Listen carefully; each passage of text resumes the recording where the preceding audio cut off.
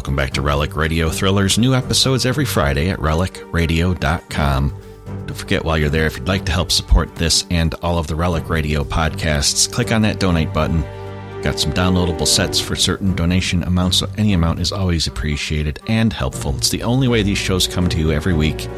Thank you, as always, to those who have helped out. This week, we're going to hear from Obsession, a CBS series that first aired from October of 1950 to May of 1952. 78 episodes were believed to have been produced. Our story today is from December 11th, 1950. It's titled, A Question of Personality.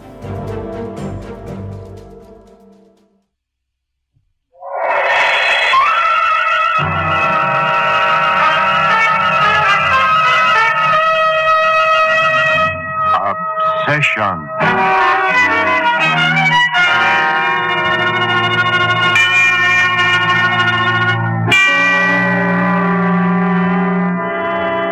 Schizophrenic, a word that splits the good and the bad. Dr. Jekyll and Mr. Hyde, if you please. Beneficent on the distaff and terror, yes, even a murderer of the earth.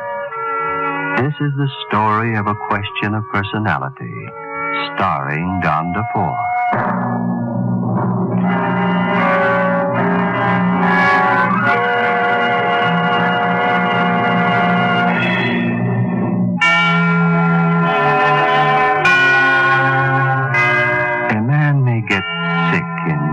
Different ways that sometimes leave no scar, at least not physical scar.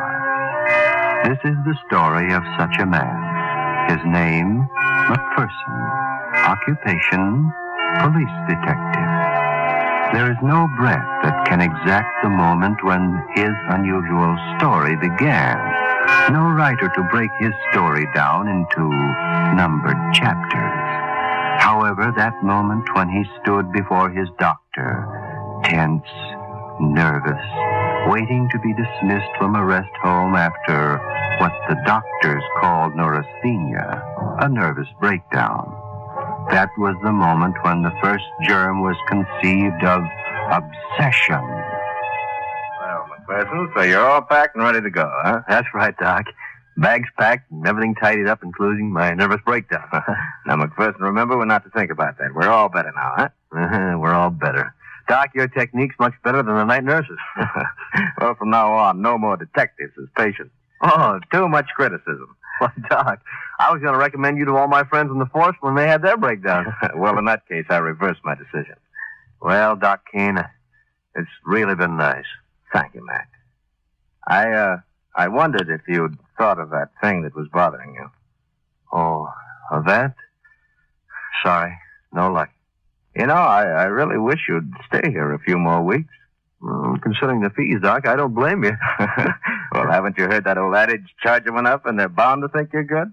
Wish the police force worked on that principle. You complaining about being a detective? Why, I thought you were the man who ate fingerprints for lunch. Yeah, and we just about get paid off in licorice buttons and shoelaces. Well, if the bill is more than... No. I got the dough for it. But that ranch I've been wanting looks pretty far off. You'll get it. Yeah, maybe.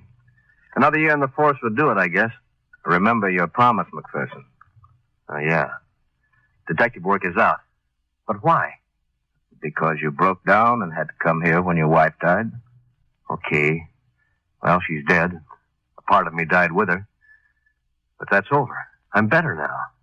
The rest of me has got to keep living. See, I'm a detective. It's all I've got. McPherson, detective work is out. But why? Because of that vague feeling you still have. That feeling of having done something wrong. The psychiatrist speaks. That's what I get for spilling my dreams on that couch of yours. That's what you get for being a great detective. Well, should I be modest and say nothing or tell you I don't know what the devil you're talking about? All right, McPherson. Why do you think you're a great detective? I outthink him. Any of those two-bit crooks. What do you mean, outthink? Outthink? How? I outthink them. It's simple. I put myself in their place and figure out what any criminal would do. Even a criminal like LaGrosso? How do you know about him? The couch is my detective. And the couch in your dreams. I've learned a lot about him. Like to hear it? Well, so what if you have? Half the boys in the force are bored hearing me talk about him.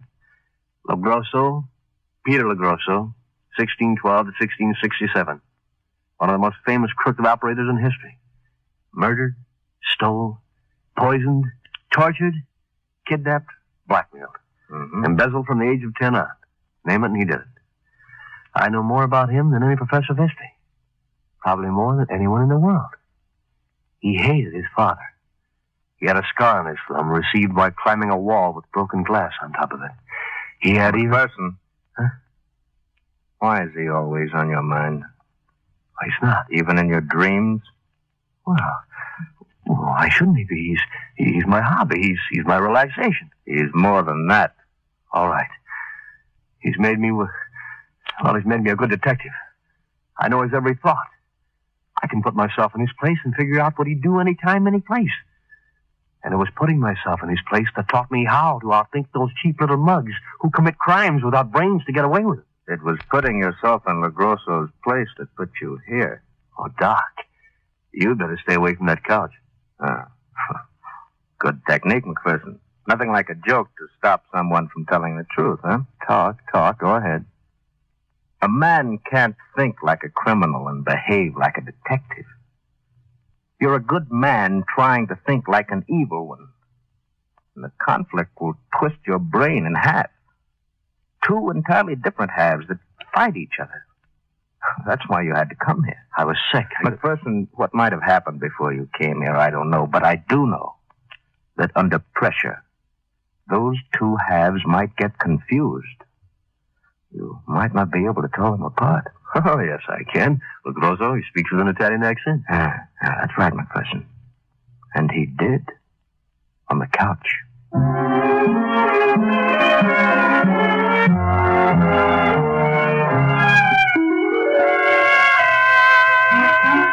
Don't go back to the police force, the doc said. Remember, there are things you don't even remember. So you stand it as long as you can, living in a hotel room, staring out at the empty brick walls of the city, going down to the hotel lobby and talking to the same people who are just as bored as you are, reading the same papers every day, even to the advice of the lovelorn column, and thinking so much of a little ranch you want that you can't stand it anymore. And finally you write to the one man who can make it all possible, and then almost hold your breath till he sends for you. Hello, McPherson. Come in. What's the matter, Chief? Servant quit while you were away? No, I sent him out. Wanted to talk to you alone. Oh? Well, it was nice of you to see me here at your apartment. Was it? Well, wasn't it? That depends. On what? Whether you think that my refusing your request to come back on the force is pleasant. Refusing my Well, why? Because I'd like to give you a break, but not at my expense. Well, you're talking in riddles. You better come to the point. I was away when you were mixed up in the Stewart case. You're forgetting it, ain't you? The Stewart case? Your mouth is open. Shut it.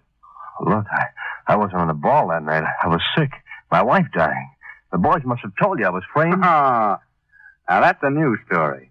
I heard different. You were left to guard that jewelry. And I did. Except one of the servants heard some guy with an accent talking in the room with you. I tell you, whoever the guy was must have sapped me. It knocked me out. I woke up and my head was splitting. Yeah. And later, your buddy slipped the stuff to you, and we found it where you hid it in your home. Look, Chief, I tell you, I'm clean. Maybe the DA was sucker enough to let you clear on account of your wife and needing dough. But I'm not going to have anyone on the force. Look, I swear I don't know what happened, except I didn't do it. Look, please, Bill, give me a break. Just give me one more year. Oh, cut it. Don't weep on my shoulder. Blue third stains. Thanks. I suppose you told them this down at the force. No, as a matter of fact, they all expect you to report back. But that isn't the way it's going to be. No? That isn't the way it's going to be. I run a police force, not the Salvation Army. And one more thing. What? Cut my throat? Do what you please about that, but stay out of the private eye business. What should I do for a living? Shine shoes? You better not. The way I feel now, I might have my boys run you in. Who do you think you are? some almighty saying to himself, now I'll wipe a fly off the earth? Make it scum, and you're right. Well, I'm no scum, and you're no... Get back. You're breathing in my face.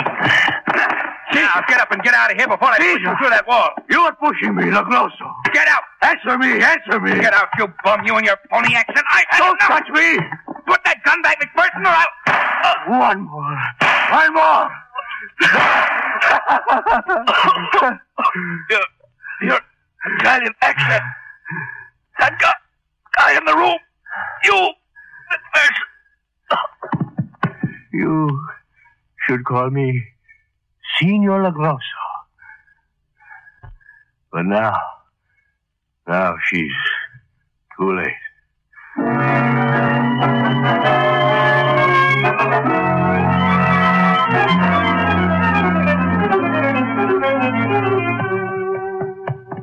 Lieutenant McPherson. Lieutenant. What? You want me? Lieutenant McPherson, glad you're back with us. I guess you heard what happened. No, I haven't. I had a splitting headache last night. I don't know what happened. I was supposed to see the chief, and instead I woke up in my room at 12 sitting in an armchair. You were supposed to see the chief. Yeah, sure. Hey, what's the matter? What are you staring at me that way for? Oh, I'm sorry, Mac. But the chief... Last night, somebody shot him to death. You what? Hey, that's a crummy joke. No, it's true, Mac. The inspector wants to talk to you about it right away. What for? What for? Why, he's putting you on the case, of course. I'm going to work with you. Oh, my name's Wilson. Oh, yeah? Well, come on, Wilson. We got a murder to solve.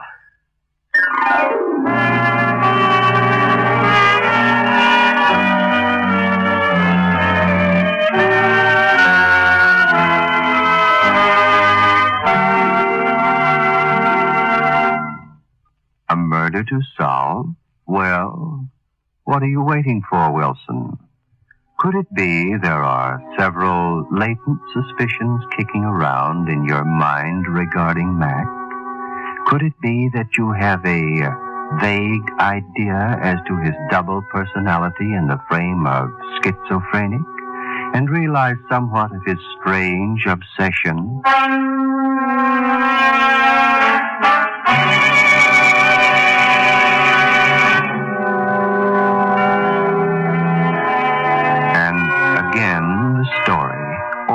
Rather, a question of personality, starring Don DeFore.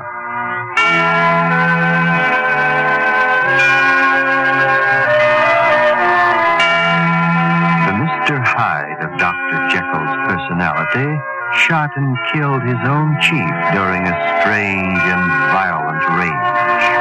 Afterwards, his mind was that of a blackboard eraser, and he wandered about aimlessly, pondering the warning and lackluster words of a psychiatrist who had talked of that knifeless separation of schizophrenic, split personality, one half good, the other bad. That morning, reporting back to duty, McPherson countered the shock of being assigned to a case of schizophrenic murder. And as he stood once more in the apartment, the red of the murdered man's blood became the hypo to complete the terrible and murderous obsession.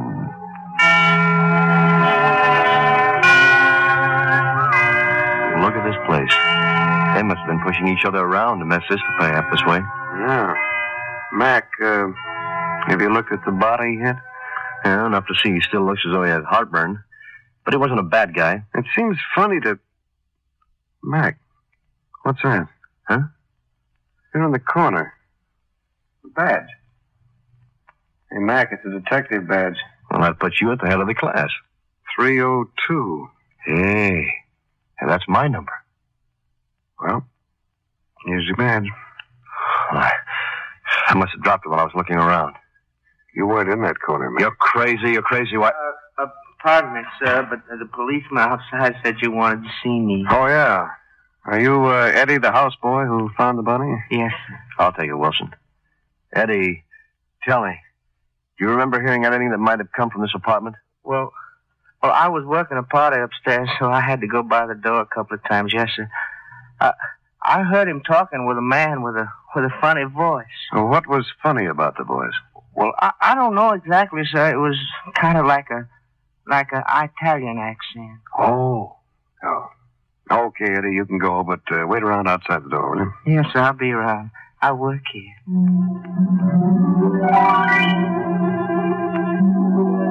So, you almost found me out, Wilson. And it wasn't over. Not by a long shot. I was a murderer, assigned to reveal his own crime. Still, I had knowingly committed that murder, so why should I be punished for it? I went on pretending to do my job, looking for the killer everywhere. Or just about everywhere. But day by day, I knew my partner was growing more and more impatient. I knew that pretty soon he'd start wondering about things. Maybe mention finding my badge to the inspector. I decided there was only one thing to do. I went over to see Jocko Martin at his nightclub. Hello, Martin. Well, Flatfoot McPherson. Knew you'd be glad to see me. Been quite a while. Has it? I don't miss cops. What do you want, Mac? Not much. Just want to get one of your boys from work. Huh? Come out of the closet. You're talking in the dark. Listen, Mug, I made a mistake. And you're going to fix it so I can go on like it didn't happen. Otherwise, well, I know enough to fix it. Oh, no. You're not going to make me jump and squirm. Okay, Marty. But you will when they put a rope around your neck. So long. Hey, wait a minute, Mac. Who's the guy? His name is Wilson. And I can send him any place you say. Okay, Mac. Make it that empty warehouse out on 96th Street at 10 o'clock sharp.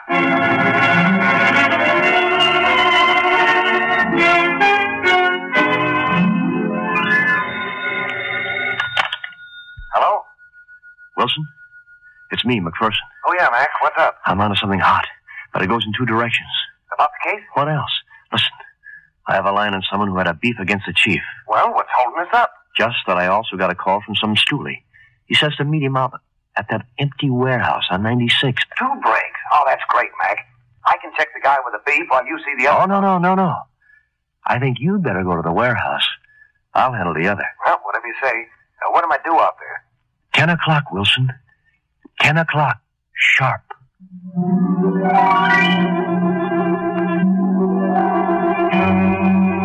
10 o'clock, I said. And at 10 o'clock, as the door to that darkness opened, I would be at home with no less than a police inspector as my alibi. Everything was ready. At 8, the inspector was due. But 8 o'clock came and no inspector. 8:30 and still he wasn't there. I began to get frantic. I needed somebody with me. Somebody who could swear I was home with Wilson when Wilson got it. I started making calls. Everybody I knew. Glenn Hoffman, Bill Mulford, Malone. But my luck was running out. I couldn't locate a single one of them.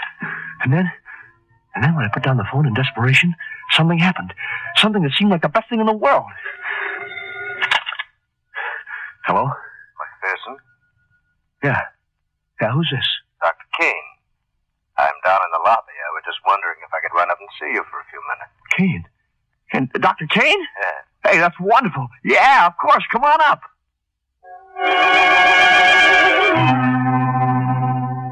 I hope you don't mind my dropping by. I had to come into town for the weekend, so I thought... Mind. You couldn't have come at a better time. How have you been? Working at anything? Nah. Just kind of taking it easy, like you said. Good. Glad to hear it. Mac, why are you wearing that shoulder holster? Holster? Well, I guess for old time's sake. Just a habit. Mac, I'm your doctor. I'm working for you. I'm a doc. I promise you that I was... You're back on the force? On my word of honor, I... Mind if I look at your coat? No, but what? I thought you'd have it. Huh. A badge pinned to your coat. A detective's badge. All right. I'm back in the force, so what about it? Mac, do you remember what I told you could happen under a strain? You've got to quit. When I finish one more year... Be sensible. Because if you don't... Look, Doc, supposing I did start talking with that accent once. I'm not sure. Let's say that strain you gab about. You want to know what had happened? Well, I couldn't say. Almost anything. Anything that other personality, that other half of you would do. Oh, there are so many things in psychiatry. Yeah, but could it be a new pattern of life? I doubt it. Once the chasm, the void between the two personalities has been bridged, Yeah, but why should a man, someone who never... Look, Doc, I don't believe it. It doesn't have to happen again. Well, the other mind has found the path, and the bridge has been constructed. It will happen again. Then, eventually, a man would crack again. End up in that place of yours with stone wall around it. That could happen. Or the other personality could become dominant. The conscious one. Me. McPherson. Not a guy with an Italian accent? I believe that if the other mind was strong enough to subdue yours once or twice... It would do it again and again? Yeah. And I'd spend the rest of my life hunted, hiding, never a second when I'm not looking behind me? Mac, I don't mean to upset you this way. Nothing's happened after all. I still don't hear any trace of an Italian accent. There's no way back. What? I guess I wanted that little ranch too much. Mac, there must be something wrong. Why not tell me? Doc, what time is it? Huh? Oh, 9:30. Why? Never mind. I'm sorry, Doc. I gotta leave. There's something I gotta do. Mac, where are you going? Mac!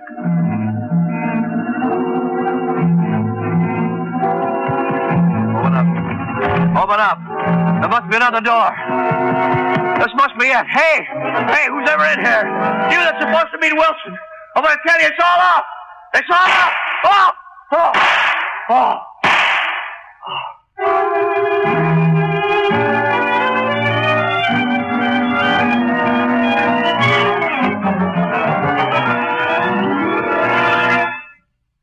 Mac, the ambulance will be here in a minute.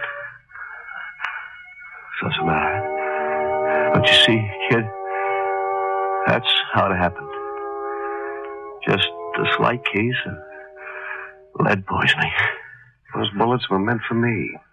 Yeah. But the right guy got him. Mac, why did you rush in that way? Why? I don't know, kid. I guess I just didn't want that ranch so much after all. You see, Mac, you're going to be all right. You're going to be all... Yeah, Mac. You're all right now.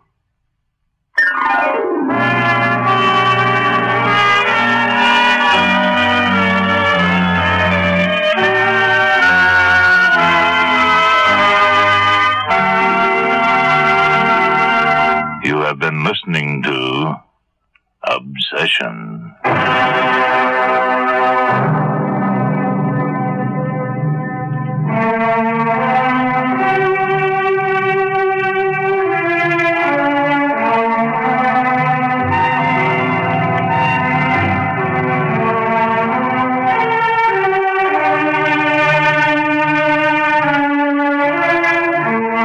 Obsession has come to you through the worldwide facilities of the United States Armed Forces Radio and Television Service.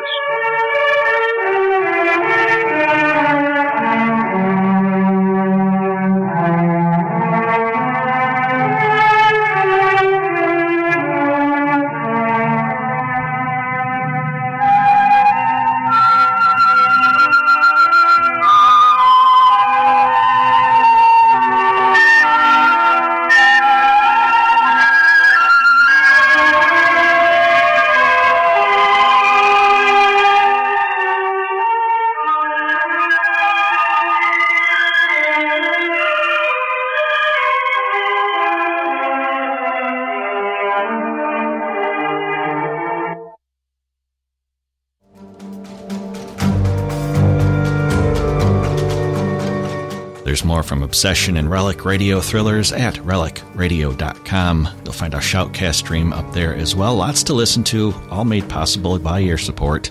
Don't forget to click on that donate button if you're able to help out, and thank you again to those who have helped out.